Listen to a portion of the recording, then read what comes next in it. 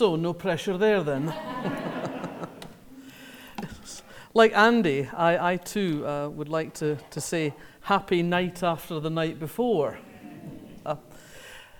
It's not often that in LGBT History Month we actually get to participate in history being made. I'll be completely honest with you. When the whole issue of equal marriage was first mooted a couple of years back as a serious ongoing campaign for now, I wasn't entirely sure that I wanted to be married. I had been very happy when the whole civil partnership thing came in, because it seemed to me that by giving us something that wasn't called marriage, we avoided all the history bound up in that word, the patriarchal history, the sense of marriage as ownership of women, all of the baggage that came with marriage, if you like. It seemed to me that we were avoiding by having civil partnership. But the more I listened to the arguments, and the more I understood what people were asking for and why people were asking for this, the more I came round to understanding the importance of it. I don't know how closely you followed the debate last night, but certainly one of the most moving things I thought was David Lammy talking from the perspective of a black man about how it is impossible to have separate but equal development. And I was listening to that and I was thinking how extraordinarily far we have come in the 40 years since I first came to St Hilda's, and how unbelievable that would have seemed back in 1972 when I came here as an undergraduate. The notion that we'd have all the kinds of legislation enacted that we've had in recent years, but ultimately that we would be able to get married just seemed an insane idea. But this now feels like one of the last pieces in a jigsaw puzzle, a complicated jigsaw puzzle, and one of those annoying ones that doesn't have a picture on the box. So you're continually fumbling around trying to figure out which bit goes where. But I very much feel that we're close now to completing a picture of that jigsaw, a picture where we will be regarded in this society as full and equal members, as good as anyone else. And surely I think that's what we all aimed for, what we all hoped for, and in my case certainly never quite believed could happen. One of the things I enjoy most in the course of every year is to go to the Stonewall Equality Dinner. It's in the Dorchester, in the ballroom at the Dorchester. And the ballroom at the Dorchester is full of queers. Guys looking wonderful in their tuxedos, some of them in their kilts, women in beautiful gowns and dresses, and some of them in beautiful tuxedos as well. But what I love is that here we are, we have taken over the bastion at the heart of the establishment. We're in bloody Park Lane, for heaven's sake. Just being ourselves and celebrating that we have come this far. And so that, I think, this has been, for me anyway, a time of, I think, great excitement and great joy. But it wasn't always thus. I grew up in Scotland, as you can probably tell. I was born in 1955, so I did most of my growing up in the 1960s and the early 70s. And when I grew up, there were no lesbians. None, not one. Wasn't a single lesbian in Scotland as far as I was aware. There were no lesbians visible, certainly. There were no lesbian novels, there were no lesbians in movies, there were no lesbians on the soap, there were no lesbian tennis stars. I know you'll find that hard to believe. I would sit there and watch, Pam Shriver and Betty Stove and think, they look a bit different, but I don't know quite what it is. We had heard that there were people who were different. We'd heard there were these things called lesies, but nobody had ever actually met one. Sometimes you met somebody whose cousin's cousin had a friend who was one, but you never actually met one as such. Now, we knew there were poofs, because you saw them on the television from time to time. Larry Grayson, John Inman, we understood about them, but there were no lesbians, absolutely none. So I grew up really not understanding why I felt different. I thought I felt different because I wanted to be a writer. And that was an ambition that had formed in me at a very early age. I grew up in a very working class background. There was not much money, and there certainly wasn't money for books, which were a luxury that we couldn't afford. But I was very lucky when I was 6 years old. My parents moved house to live opposite the Central Library. And that became my home from home. That became my haven. That became the place where I discovered the world. And from that base, I suppose I learned that there was a wider world out there, but what I really learned was that people actually wrote those books. They didn't just appear by magic. And it was a job that you got paid money for. It wasn't something that people did out of the goodness of their heart, write books so that people could read them and enjoy them. And so, from a very early age, I formulated the notion that I would like to be a writer. And I thought that's what made me different. I thought that's what set me apart. I think for teenage girls, for adolescent girls, sometimes it's very difficult in a world where there are no visible lesbians to identify your sexuality. Because I think for most adolescent girls, the heart of your emotional life is your female friendships. You have your best pal, you have your other close pals, and that's the ones with whom you share your emotional reality. You might go out with lads on a Saturday night, but it's not real until you talk about it in double Latin on Monday morning. Girls have very passionate and very emotional friendships in their teens. And if you don't have another box to put that in, you just think you're like everybody else, and you just don't, it's one of those things you don't really talk about, like periods. You have these strong emotional attachments, but it's just like everybody else. And so I grew up really feeling different, but not understanding where that difference lay. There were no templates for any other kind of life. Why would I think differently? I did discover towards the end of my school career a book called The Well of Loneliness. Now, I read this book because at that stage of my life I was reading everything that crossed my path. And I thought, I don't want to wear men's suits, I don't want to be called Stephen, and I don't want to kill myself. So obviously I can't be a lesbian. And as I say, I think that at the heart of my teenage years, there was a loneliness. I had lots of friends, but I always felt, as I say, I felt different, I felt separate. And I thought this was somehow the thing that you needed to do to be a writer. You had to have that detachment, that separation. So I was okay with that.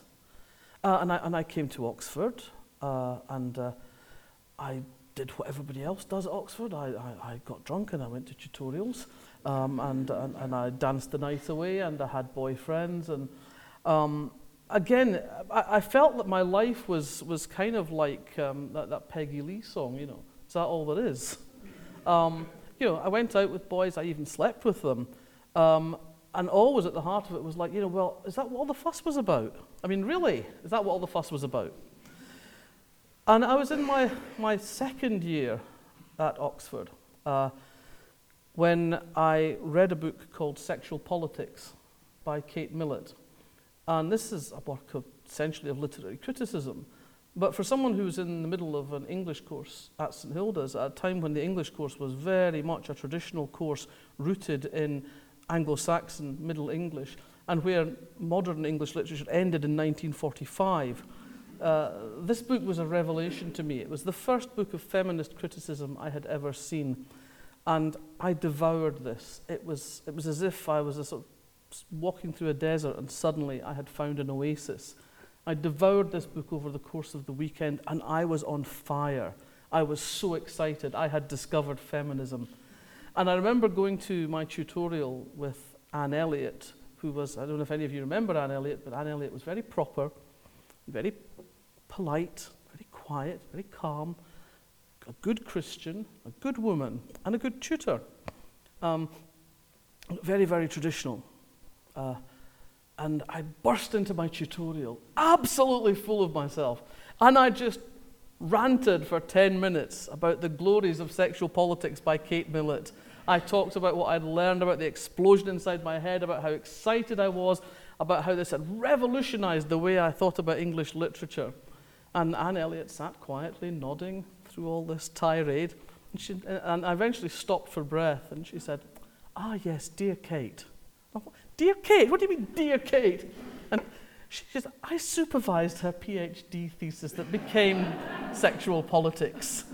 And I was just so completely gobsmacked that even in this one revelatory thing, Oxford had got there ahead of me. But the thing about discovering Kate Millett in Discovering Feminist Criticism that this led me into the arms of the feminists. And at the time, in the early 1970s, being led into the arms of the feminists inevitably meant being led into the arms of the lesbians. Now, I still wasn't sure about the lesbians. I just wasn't sure about this at all. It just seemed something that was just that little step too far, that little step beyond the world that I really understood. Apart from the fact that they were lesbians, they were very, very different from me. They were very different from my experience of the world. They were English, for a start. And they were middle class. And they talked about relationships in terms entirely of politics and not about emotions, really. And I found that a bit strange, and I found it a bit hard to get my head round. And so I kind of hung back, and I carried on reading, and I carried on trying to do my coursework and trying to make the first steps towards becoming a writer.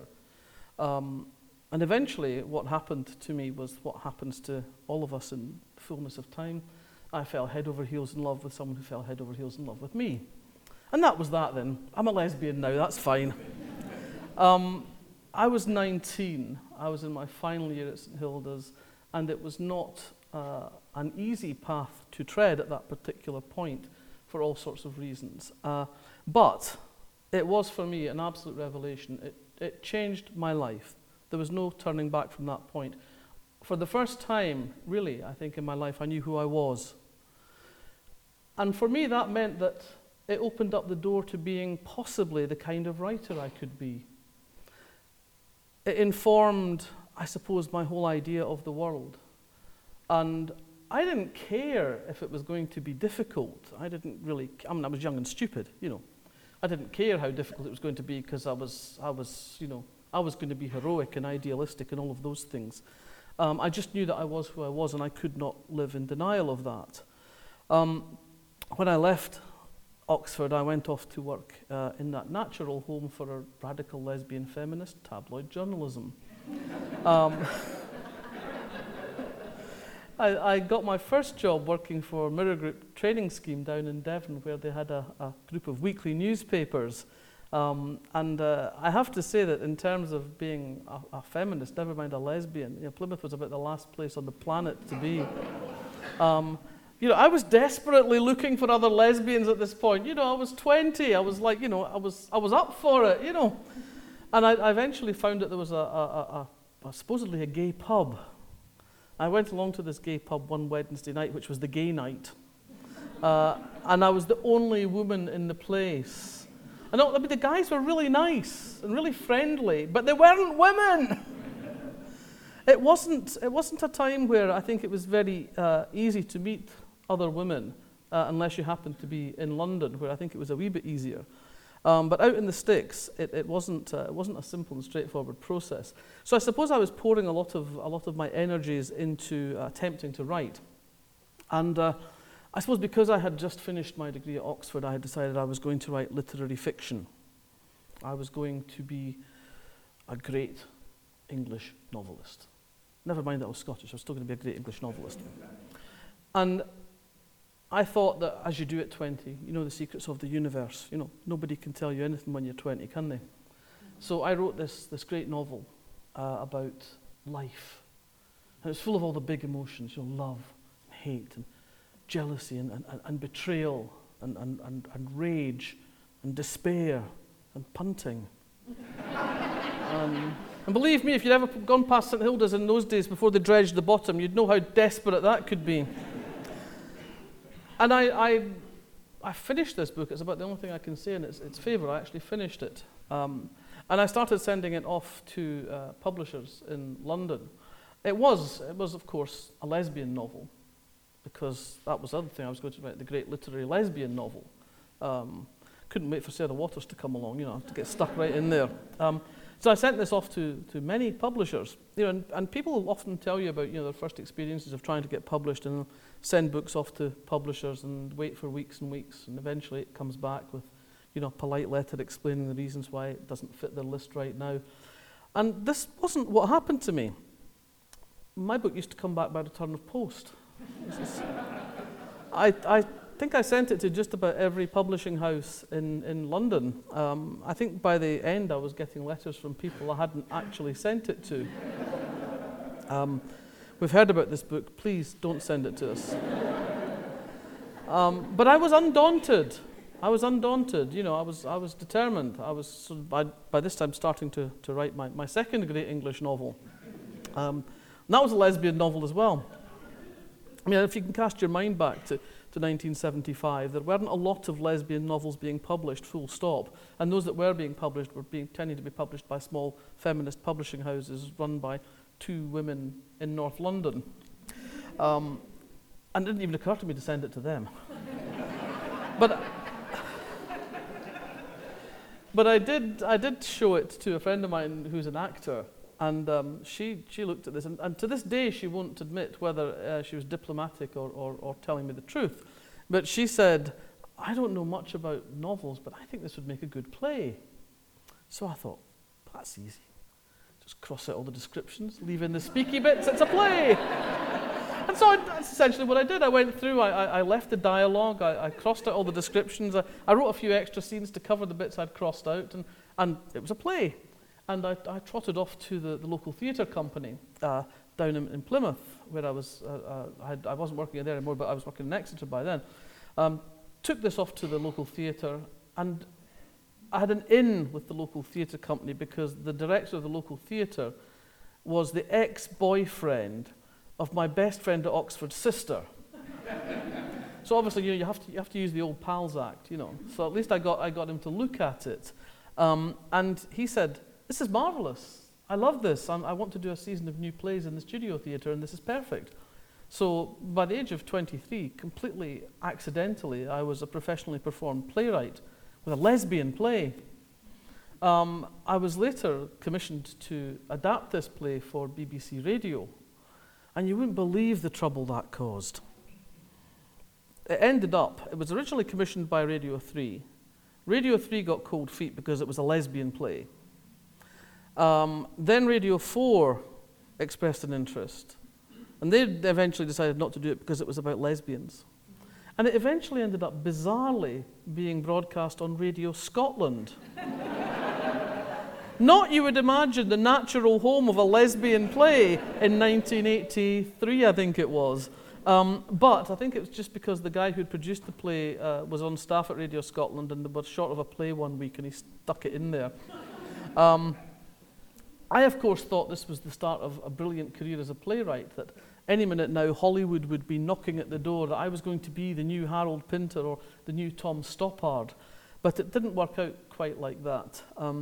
I think the problem for me really was that I didn't know what I'd done right, so I couldn't replicate it. I kept trying to write plays, and they were terrible.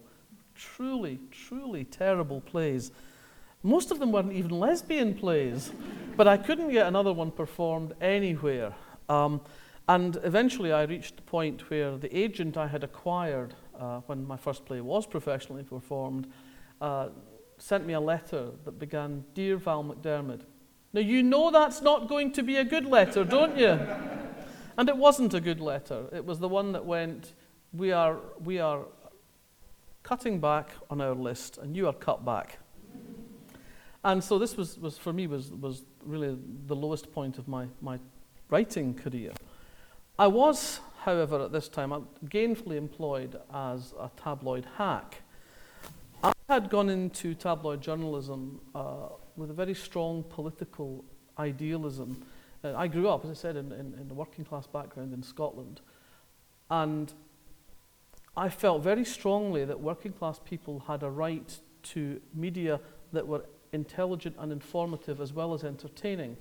And I believed that that's what the role of tabloid journalism should be, and that's why I went into tabloid journalism. I started, as I said, in a trainee journalist in Devon on weekly papers. Then I moved to the Daily Record in Glasgow, which was the paper I had grown up reading in my parents' house, which was in those days a pretty decent newspaper still. It actually reported the news, oddly enough. If you read tabloids these days, you'll know that is quite a rarity. And I later went on to work in Manchester for The People. Again, when I went to The People, it was a powerful tabloid newspaper We did a lot of investigative journalism. We did a lot of human interest stories. And it was only really in the mid-1980s that we started our irreversible slide into the gutter, where it became a tabloid rag like the rest of them that was only interested in the sex lives of soap stars and photographs of people in their underwear. That when you were out doing a story, you'd get questions from the news desk like, but what underwear was she wearing? You're like, her son's just died. I mean, it was on that level, believe me. And I was sort of like living these two lives in parallel, if you like. I was living this life of I want to be a proper writer, and this life as a tabloid journalist, where I was very successful. I was continually being approached, tapped up to come to London. I always said no because I didn't want to go to London. Why would I want to go there? It's much nicer outside London.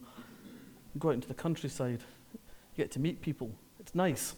But also, I think what I had, by that stage I had done was I'd carved out a niche, I suppose, of some kind of respect amongst my colleagues.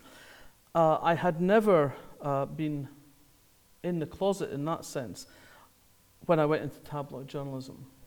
I didn't walk in with a t-shirt emblazoned with I am a lesbian. But equally, if people asked me the question, I didn't deny it. I was determined not to live half a life. I'd seen the lives of people that I'd grown up with where they were in denial, sometimes to themselves, but always to the people around them about their true selves. And it seemed to me that what they were living was half a life. I was not prepared to do that. It always seemed to me that the price of doing that was much higher than the price of doing something else. And I will say that I still go back a lot to the town where I grew up. I have strong roots there, strong connections there. And I still know people that I went to school with who I know are gay and who are in the closet still, all these years later.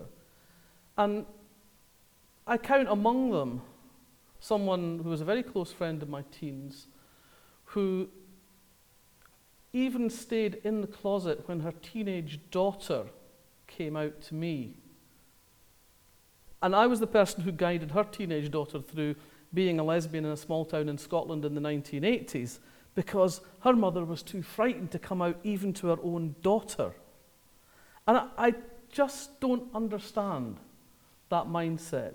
I just don't understand the need to be like that in the 21st century. It's such an impoverishing way of life. And it makes me so sad. And it makes me glad that I chose the route that I chose, because although it's been difficult at times, there were times working as the only lesbian tabloid journalist in the country who was out. I knew of at least two others, but they were very far in the closet. I mean, they were practically in Narnia. And I'm not claiming any great bravery for myself. What I'm actually claiming for myself, I think, is a greater sense of fear. The fear of what it would do not to be honest about my life, the fear of what it would do to me to continually live a lie. I didn't want to live like that. I couldn't live like that. And so I went forward, as it were, taking the knocks, but at least being, willing to try. I was very involved in the trade union, National Union of Journalists. I was involved with the Union Equality Council, but I was also involved as a negotiator for my chapel, the journalists that I worked with, I represented. And that also taught me a lot about the whole art of negotiating your way through the complicated shoals of difficultness. So once I had realized I wasn't going to be a playwright, I had to figure out what kind of writer I was going to be. And it seemed to me that where I had gone wrong was not understanding what I was doing, so it seemed to me, therefore, that I ought to try and do something that I did understand. And I had always read a lot of crime fiction. I devoured it alongside everything else that I was reading.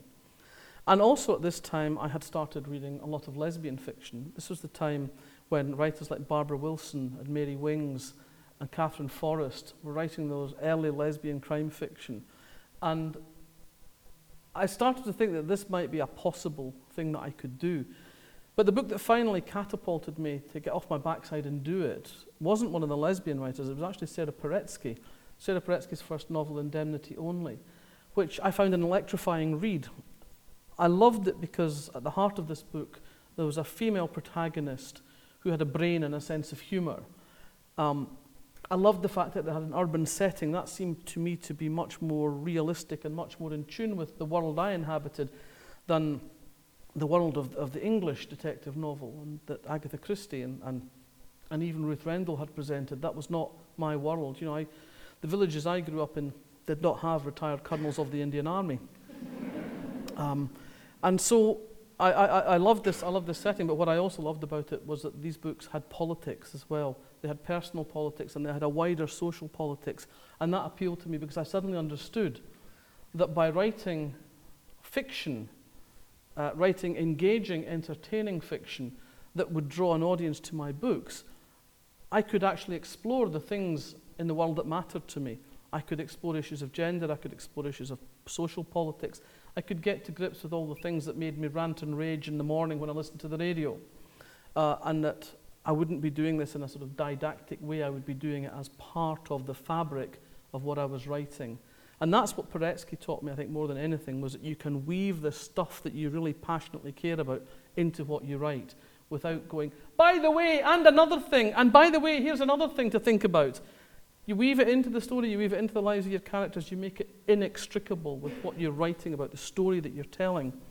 And so I sat down to write my first attempt at a crime novel. The book that came out of it was a book called Report for Murder, which was published in 1987. And this book was the first British crime novel with an openly lesbian protagonist. Now, when I sat down to write the book, that really wasn't what was in my mind. I wasn't thinking, whoa, I'm going to break the ground here. I'm going to be the first one to write the lesbian crime novel in the UK. I ended up writing a lesbian crime novel because that was the way she came out, and it never occurred to me that Lindsay Gordon would be anything other than a lesbian. That was the character in my head, and that was the way she came out on the page. And for me, growing up without any role models, I felt very passionately that I did not want the next generation of young women coming after me to be growing up in a desert, barren of any kind of lesbian template, any kind of life that was an alternate to the heterosexual normative lives on offer. And so it seemed perfectly reasonable to me that I should write a lesbian central character. If you've read the Lindsay Gordon books, you will know that she's never physically described. I never tell people what Lindsay looks like. And there's a very strong reason for that. I wanted people who read the books to make their own Lindsay. I wanted them to be able to read Lindsay and imagine themselves in her shoes. Imagine on a good day or a bad day, depending on what she was doing at the time, that was them. They could be that person. Or if they didn't want to be that person, they could be going out with that person or staying in with that person. I wanted Lindsay to be somebody that could be every woman, that she could speak to the women out there who, up to that point, hadn't had somebody speaking to them in fiction. But more than that, I wanted to tell a good story because I did understand that if you don't tell the good story, then everything else is pointless because nobody's going to read past page 3. So at the heart of what I was trying to do was to tell a story that spoke to people. When I wrote Report for Murder, again, it was almost as accidental as my first play, because the book I really wanted to write was the third book in the series. That was the story I really wanted to tell. But I wasn't very sophisticated as a narrator. I didn't really know much about how you weave stories together. And I couldn't figure out how to get to the third book without writing the first two.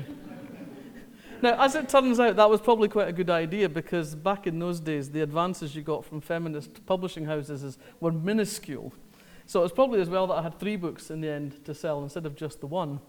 But I wrote this book very much with this thought of, I know how a crime novel works. And if I make Lindsay Gordon a journalist, I know what journalists do, I know what the possibilities are, I know what the prospects are, I know what the working day is like for a journalist. And if I make her Scottish and lesbian and left-wing and feminist, and that's a bit of a dawdle really, because I know what all those things are. The downside of that, I suppose, is that this makes people tend to assume that Lindsay Gordon is me. She's not. In terms of her personality, she's very different from me. But I did use the superficial facts of my life in constructing the character because I didn't know any better. I didn't know any different. I didn't have many things in my toolbox then. Didn't have many skills at my command. Back in the day when I started writing the Lindsay Gordon books, writers had the opportunity to grow and develop. These days, if you've not got a success by your third novel, your history. Now, if I was judged on the sales of my first 3 novels, I wouldn't have a career today. But luckily in those days, you could take your time to get a bit better and take your time to build an audience. Report for Murder was published to a resounding silence, I have to say. You always think when your first novel's published that suddenly everything's going to change. You're going to walk out the front door and everybody's going, there she is, the novelist! But when Report for Murder came out, it came out as a paperback original, and back in 1987, if you can cast your mind back that far, newspapers only reviewed hardbacks. So the book didn't get reviewed at all. Published by a small publishing house, there was no marketing budget behind it. So Report for Murder, as I say, was published to a resounding silence. It astonishes me to this day that anybody actually managed to buy it. But it did sell in reasonable numbers and sufficient that they wanted some more of Lindsay, thank goodness. And I put that mostly down to the success of Sarah Paretsky and Sue Grafton and Barbara Wilson and Mary Wings, because they had done well in bookshops, and UK publishers were desperate, and booksellers too were desperate for something that was homegrown, that had the same kind of feel.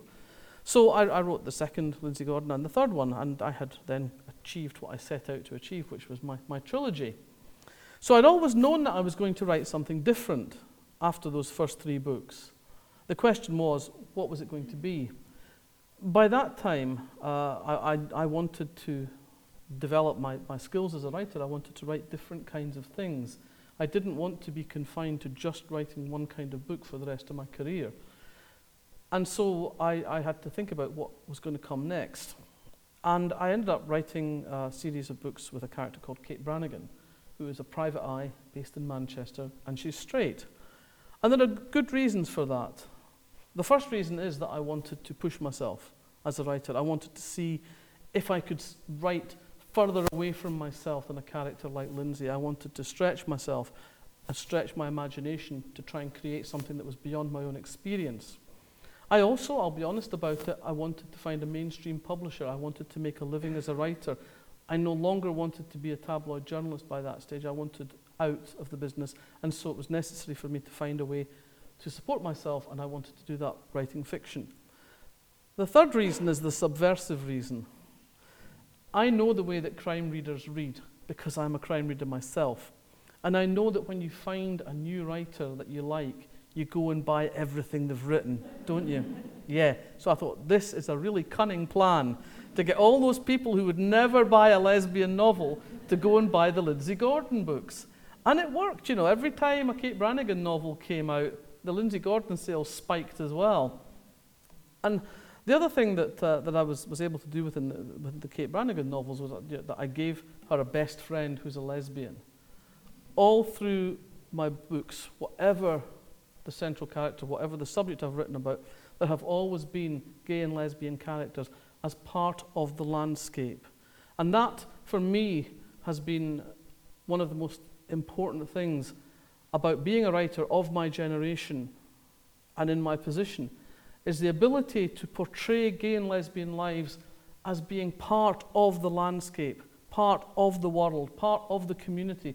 We're not weirdos in a strange little corner all of our own, doing our laundry in a particularly lesbian way, or going round the supermarket in a particularly gay way. Most of our lives are just like everybody else's. We put the bins out, we bring the cat in, or the dog. These are our lives, and they are lives that fit in the rich tapestry of the society that we inhabit. I'm not a separatist, I've never been. I don't want to live in a ghetto because it makes it too easy for them to come and find us. And so I've never written in a ghetto. And I've always tried to write lives that seem to me to be the lives that, in an ideal world in a way, we'd all like to live. Lives where it doesn't matter who you sleep with. That at the end of the day, what matters is your humanity. The way you live as a human being. The way you live in terms of your integrity. The way you live in relation to your family, to your friends, to the wider community that you inhabit. And we're all celebrating this week, and rightly so, because where we have got to is an amazing place, and it's an exciting place. My wife, I call her my wife, although she's my civil partner, but I'm not always civil, I have to say. She was talking to me just before I came out here tonight, and she said, honey, she said, is this the last thing? I said, what do you mean? She said, well, there were all those people, who were like getting their relationship blessed. She's American, by the way.